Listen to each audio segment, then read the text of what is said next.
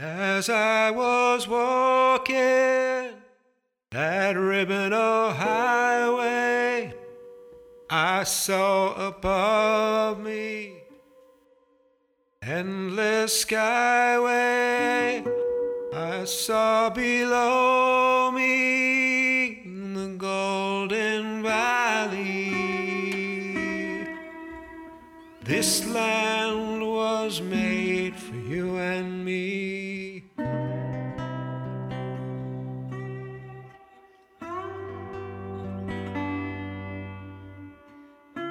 In 1903, President Theodore Roosevelt ditched his Secret Service detail to go camping in the woods of Yosemite with celebrated naturalist John Muir.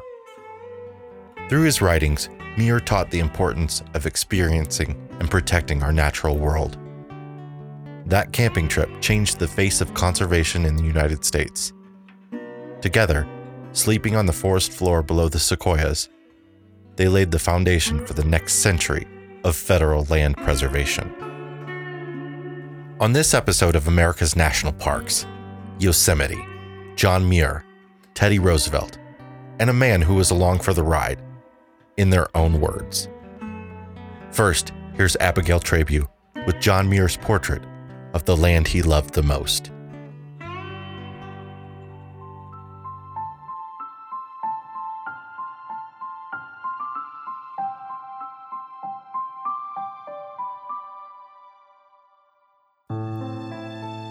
Of all the mountain ranges I have climbed, I like the Sierra Nevada the best.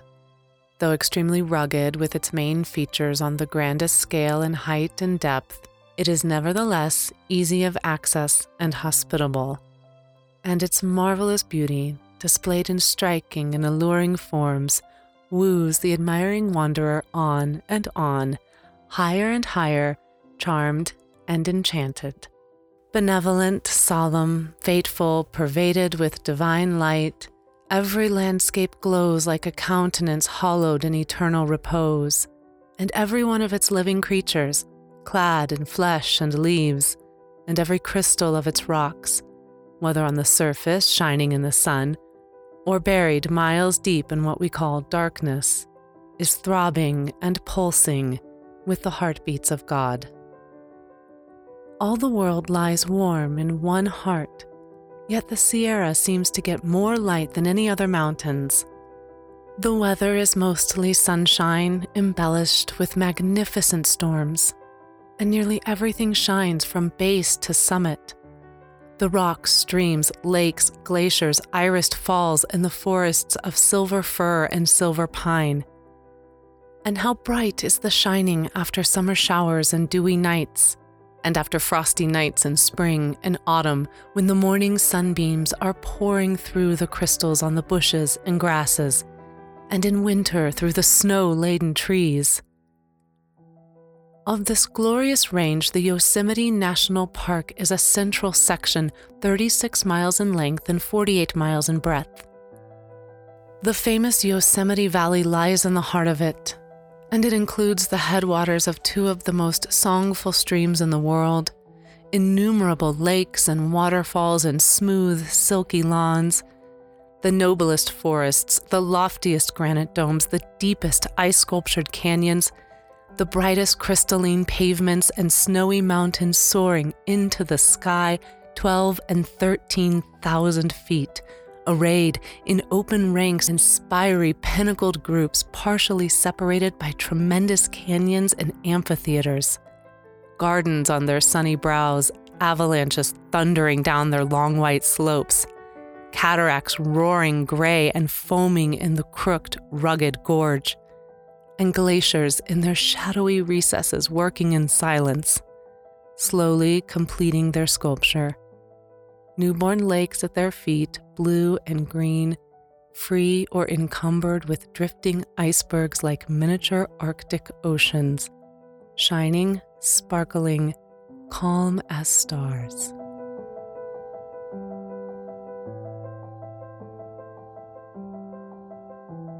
Nowhere will you see the majestic operations of nature more clearly revealed beside the frailest, most gentle of peaceful things. Nearly all the park is a profound solitude. Yet it is full of charming company, full of God's thoughts, a place of peace and safety amid the most exalted grandeur and eager, enthusiastic action.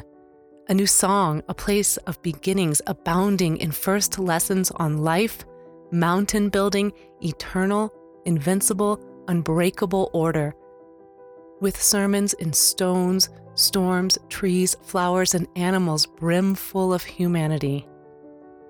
During the last glacial period, just past, the former features of the range were rubbed off as a chalk sketch from a blackboard, and a new beginning was made. Hence the wonderful clearness and freshness of the rocky pages.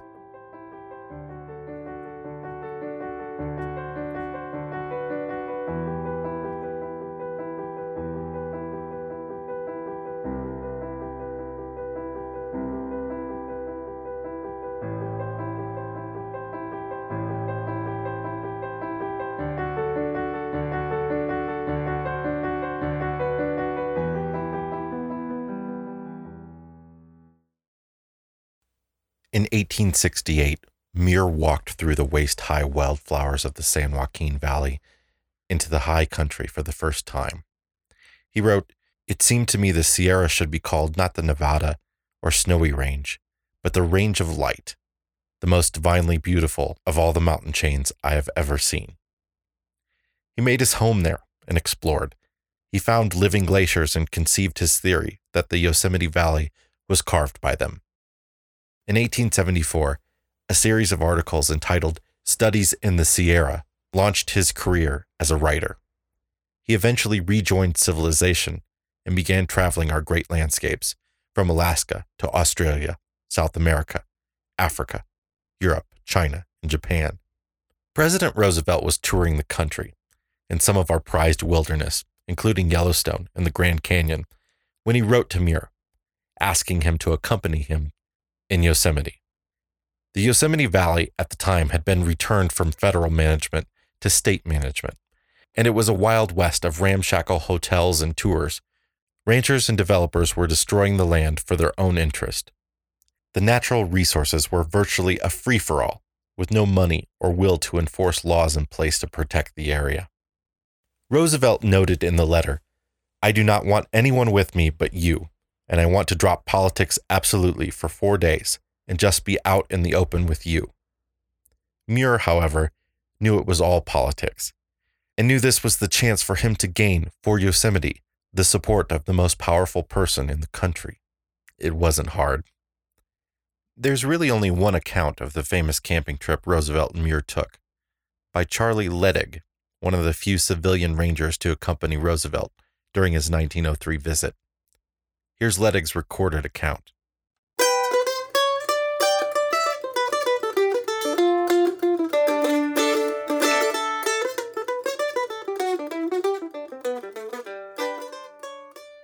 They broke camp at Mariposa Grove and were on horses by 6:30 a.m. The president directed Ledig to outskirt and keep away from civilization. Ledig led the party down to the Lightning Trail. They crossed the South Fork at Greeley's and hit the Empire Meadows Trail. They especially avoided approaching the Wawona Hotel for fear the president would be brought in contact with members of his own official party, which had remained for the night at the Wawona. They had a cold lunch on the ridge east of Empire Meadows. There was lots of snow as they crossed towards Sentinel Dome. They took turns breaking trail through deep snow. In the Bridalveil Meadows, the party plowed through 5 feet of snow. The president mired down, and Charlie had to get a log to get him out. It was snowing hard, and the wind was blowing. On May 4th, the party went down to Glacier Point for pictures that had been prearranged. As they left Glacier Point, the president rode in front dressed in civilian attire. The rangers wore blue overalls, chaps, and spurs. They went into Little Yosemite Valley for lunch. Here they encountered a considerable crowd of valley visitors, since it had been widely advertised in the papers that the president was visiting the park. There was considerable disagreement in the matter of plans for the presidential visit. The president wanted a roughing trip, and through Muir such a trip had been worked out. On the other hand, Mr. John Stevens, guardian of the valley under state administration, and certain of the commissioners, especially Jack Wilson from San Francisco, had made plans for a large celebration. The Chris Jorgensen studio home had been set aside for the president's official use. A cook had been engaged from one of the best hotels in San Francisco to serve a banquet.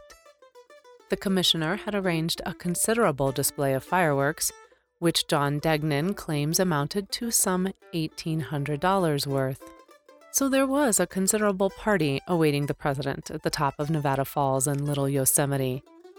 The president requested that all the people be kept at a distance in order that he could carry out his desires for a roughing it trip. So everybody was kept at a respectful distance. When the party reached Camp Curry at 2 p.m., they found a big crowd of women in front of the camp. They had formed a line across the road in an attempt to stop the president. They all wanted to shake hands with him. Charlie Ledig states he was riding second in line with a Winchester rifle and a six-shooter.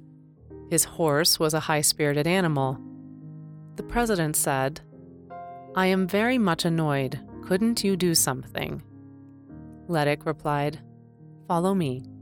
He gave spurs to his horse, and as he reared, women fell apart and the president's party went through the gap.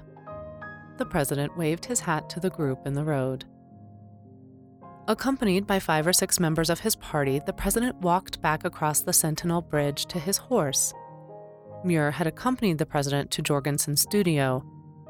The original party of 5 mounted their horses and started down the valley to pick a campsite near Bridal Veil Falls, where Muir had suggested they spend the last night in camp. They went down the south side of the river, followed by a big string of people on horseback, in buggies, surreys, and others on foot. Ledig stated there must have been between 300 or 500 or possibly 1,000 of them in the crowd filling the meadows. As they reached their camping places on a grassy slope just south of the present road through Bridal Veil Meadows, the president said to Ledig, "These people annoy me. Can you get rid of them?" Charlie said he walked out and told the crowd that the president was very tired and asked them to leave. They went, some of them even on tiptoe as so not to annoy their president.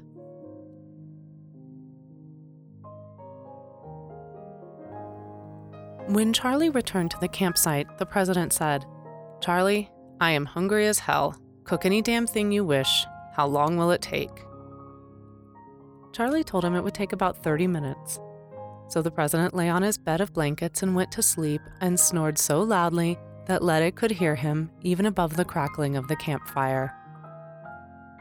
After dinner, Muir and the president went out in the meadow until way after dark. When they returned, they sat around the campfire where the president told them of his lion hunting trips.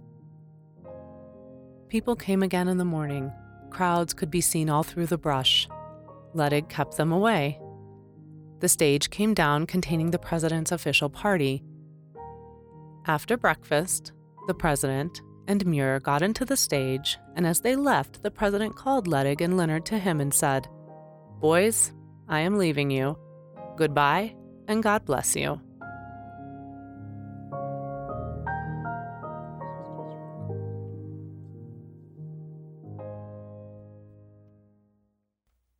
There is one other account, that of Roosevelt himself. Part he wrote for a periodical, and then reworded for his memoirs.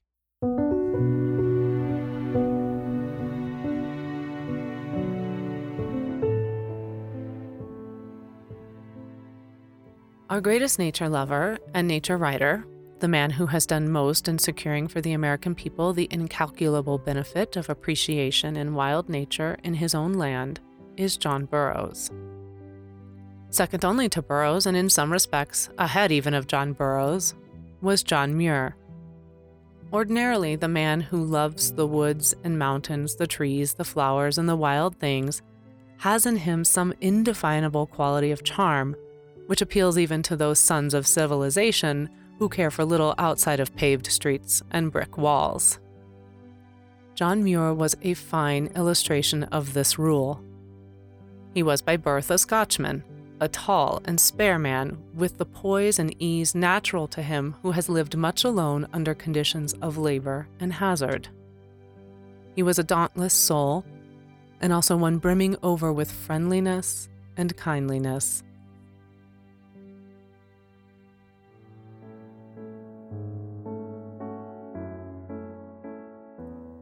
He was emphatically a good citizen.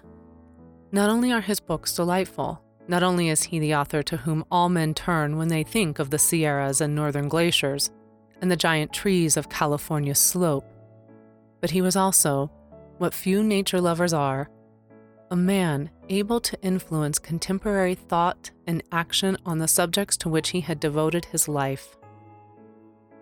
He was a great factor in influencing the thought of California and the thought of the entire country so as to secure the preservation of those great natural phenomena. Wonderful canyons, giant trees, slopes of flower-spangled hillsides, which make California a veritable garden of the Lord. It was my good fortune to know John Muir. He had written me even before I met him personally, expressing his regret that when Emerson came to see the Yosemite, Emerson's friends, would not allow him to accept John Muir's invitation to spend 2 or 3 days camping with him, so as to see the giant grandeur of the place under surroundings more congenial than those of a hotel piazza or a seat on a coach. I had answered him that if I ever got in his neighborhood, I should claim from him the treatment that he had wished to accord Emerson. Later, when as president I visited the Yosemite, John Muir fulfilled the promise he had at that time made to me. He met me with a couple of pack mules, as well as with riding mules for himself and myself, and a first-class packer and cook, and I spent a delightful 3 days and 2 nights with him. The first night we camped in a grove of giant sequoias. It was clear weather and we lay in the open, the enormous cinnamon-colored trunks rising about us like the columns of a vaster and more beautiful cathedral than was ever conceived by any human architect. One incident surprised me not a little. Some thrushes, I think they were western hermit thrushes, were singing beautifully in the solemn evening stillness. I asked some questions concerning them of John Muir, and to my surprise found that he had not been listening to them and knew nothing about them. Once or twice I had been off with John Burroughs and had found that, although he was much older than I was, his ear and his eye were infinitely better as regards the sights and sounds of wildlife, or at least of the smaller wildlife. And I was accustomed, unhesitatingly, to refer to him regarding any bird note that puzzled me. But John Muir, I found, was not interested in the small things of nature, unless they were unusually conspicuous. Mountains, cliffs, trees appealed to him tremendously, but birds did not unless they possessed some very peculiar and interesting traits. In the same way, he knew nothing of the wood mice, but the more conspicuous beasts, such as bear and deer, for example, he could tell much about. All next day we traveled through the forest. Then a snowstorm came on, and at night we camped on the edge of the Yosemite, under the branches of a magnificent silver fir, and very warm and comfortable we were. The following day we went down into the Yosemite and through the valley, camping in the bottom among the timber. There was a delightful innocence and goodwill about the man, and an utter inability to imagine that anyone could either take or give offense. Of this I had an amusing illustration just before we parted. We were saying goodbye when his expression suddenly changed, and he remarked that he had totally forgotten something. He was intending to go to the Old West with a great tree lover and tree expert from the eastern states who possessed a somewhat crotchety temper. He informed me that his friend had written him, asking him to get from me personal letters to the Russian Tsar and the Chinese Emperor. And when I explained to him that I could not give personal letters to foreign potentates, he said, "Oh well, read the letter yourself and that will explain just what I want." Accordingly, he thrust the letter on me. It contained not only the request which he had mentioned, but also a delicious preface which, with the request, ran somewhat as follows. "I hear Roosevelt is coming to see you. He takes a sloppy, unintelligent interest in forests. although he is altogether too much under the influence of that creature Pinchot. And you had better get from him letters to the Tsar of Russia and the Emperor of China, so that we may have better opportunity to examine the forests and trees of the old world." Of course, I laughed heartily as I read the letter and said, "John, do you remember exactly the words in which this letter was couched?" Whereupon a look of startled surprise came over his face, and he said, "Good gracious! There was something unpleasant about you in it, wasn't there? I had forgotten. Give me the letter back." So I gave him back the letter, telling him that I appreciated it far more than if it had not contained the phrases he had forgotten, and that while I could not give him and his companion letters to the two rulers in question, I would give him letters to our ambassadors, which would bring about the same result. John Muir talked better than he wrote. His greatest influence was always upon those who were brought into personal contact with him. But he wrote well, and while his books have not the peculiar charm that a very, very few other writers on similar subjects had, they will nevertheless last long. Our generation owes much to John Muir.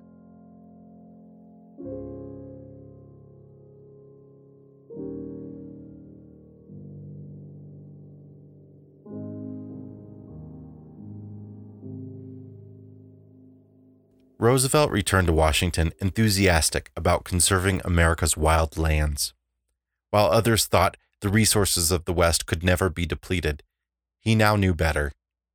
He pushed Congress to pass laws and protect wilderness. He transferred the management of the forest reserves to the U.S. Department of Agriculture, establishing the U.S. Forest Service. He created national monuments, parks, and wildlife sanctuaries, saving approximately 230 million acres of public land.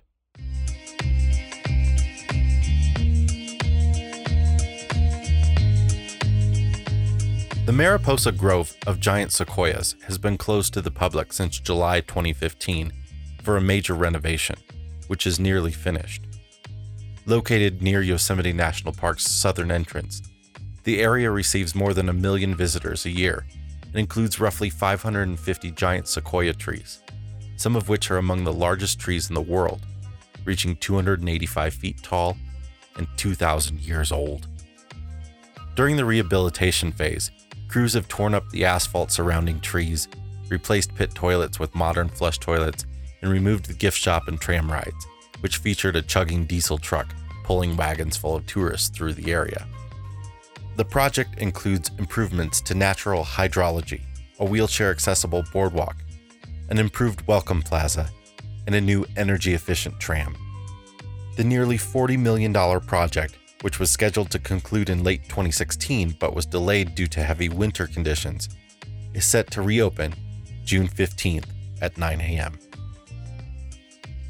Along with the ancient giant sequoias, Southern California's Yosemite National Park is known for its waterfalls, deep valleys, grand meadows, and much more within its 1,200 square miles of mountainous scenery.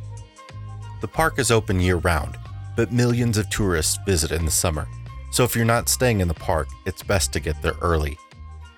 In the park, you can stay at the majestic Yosemite Hotel or one of the private lodgings nearby. Yosemite has 13 campgrounds. Some are reservable while others operate on a first-come, first-served basis. From April through October, reservations can be difficult to come by, and the first-come, first-served campgrounds often fill up early each day. 95% of Yosemite National Park is designated as wilderness, making backcountry camping a very popular activity. A permit is required. This episode of America's National Parks was written by me, Jason Epperson, and narrated by Abigail Trabue. If you enjoy the show, we'd love a 5-star review wherever you listen to podcasts. Don't forget to hit the subscribe button and follow us on Facebook, Twitter, and Instagram. Just search National Park Podcast. You can also join our new America's National Parks Facebook group for national park lovers. We'll link to all our social media as well as National Park Service resources in the show notes at nationalparkpodcast.com. The America's National Parks podcast is part of the RV Miles network of web resources for United States travelers. If you're interested in RV travel, give us a listen over at the RV Miles podcast. You can also follow Abigail and I as we travel the country in our converted school bus with our 3 boys at OurWanderingFamily.com. This land is your land. This land is my land. From California to the New York Island. From the Redwood Forest to the Gulf Stream waters. This land was made for you and me.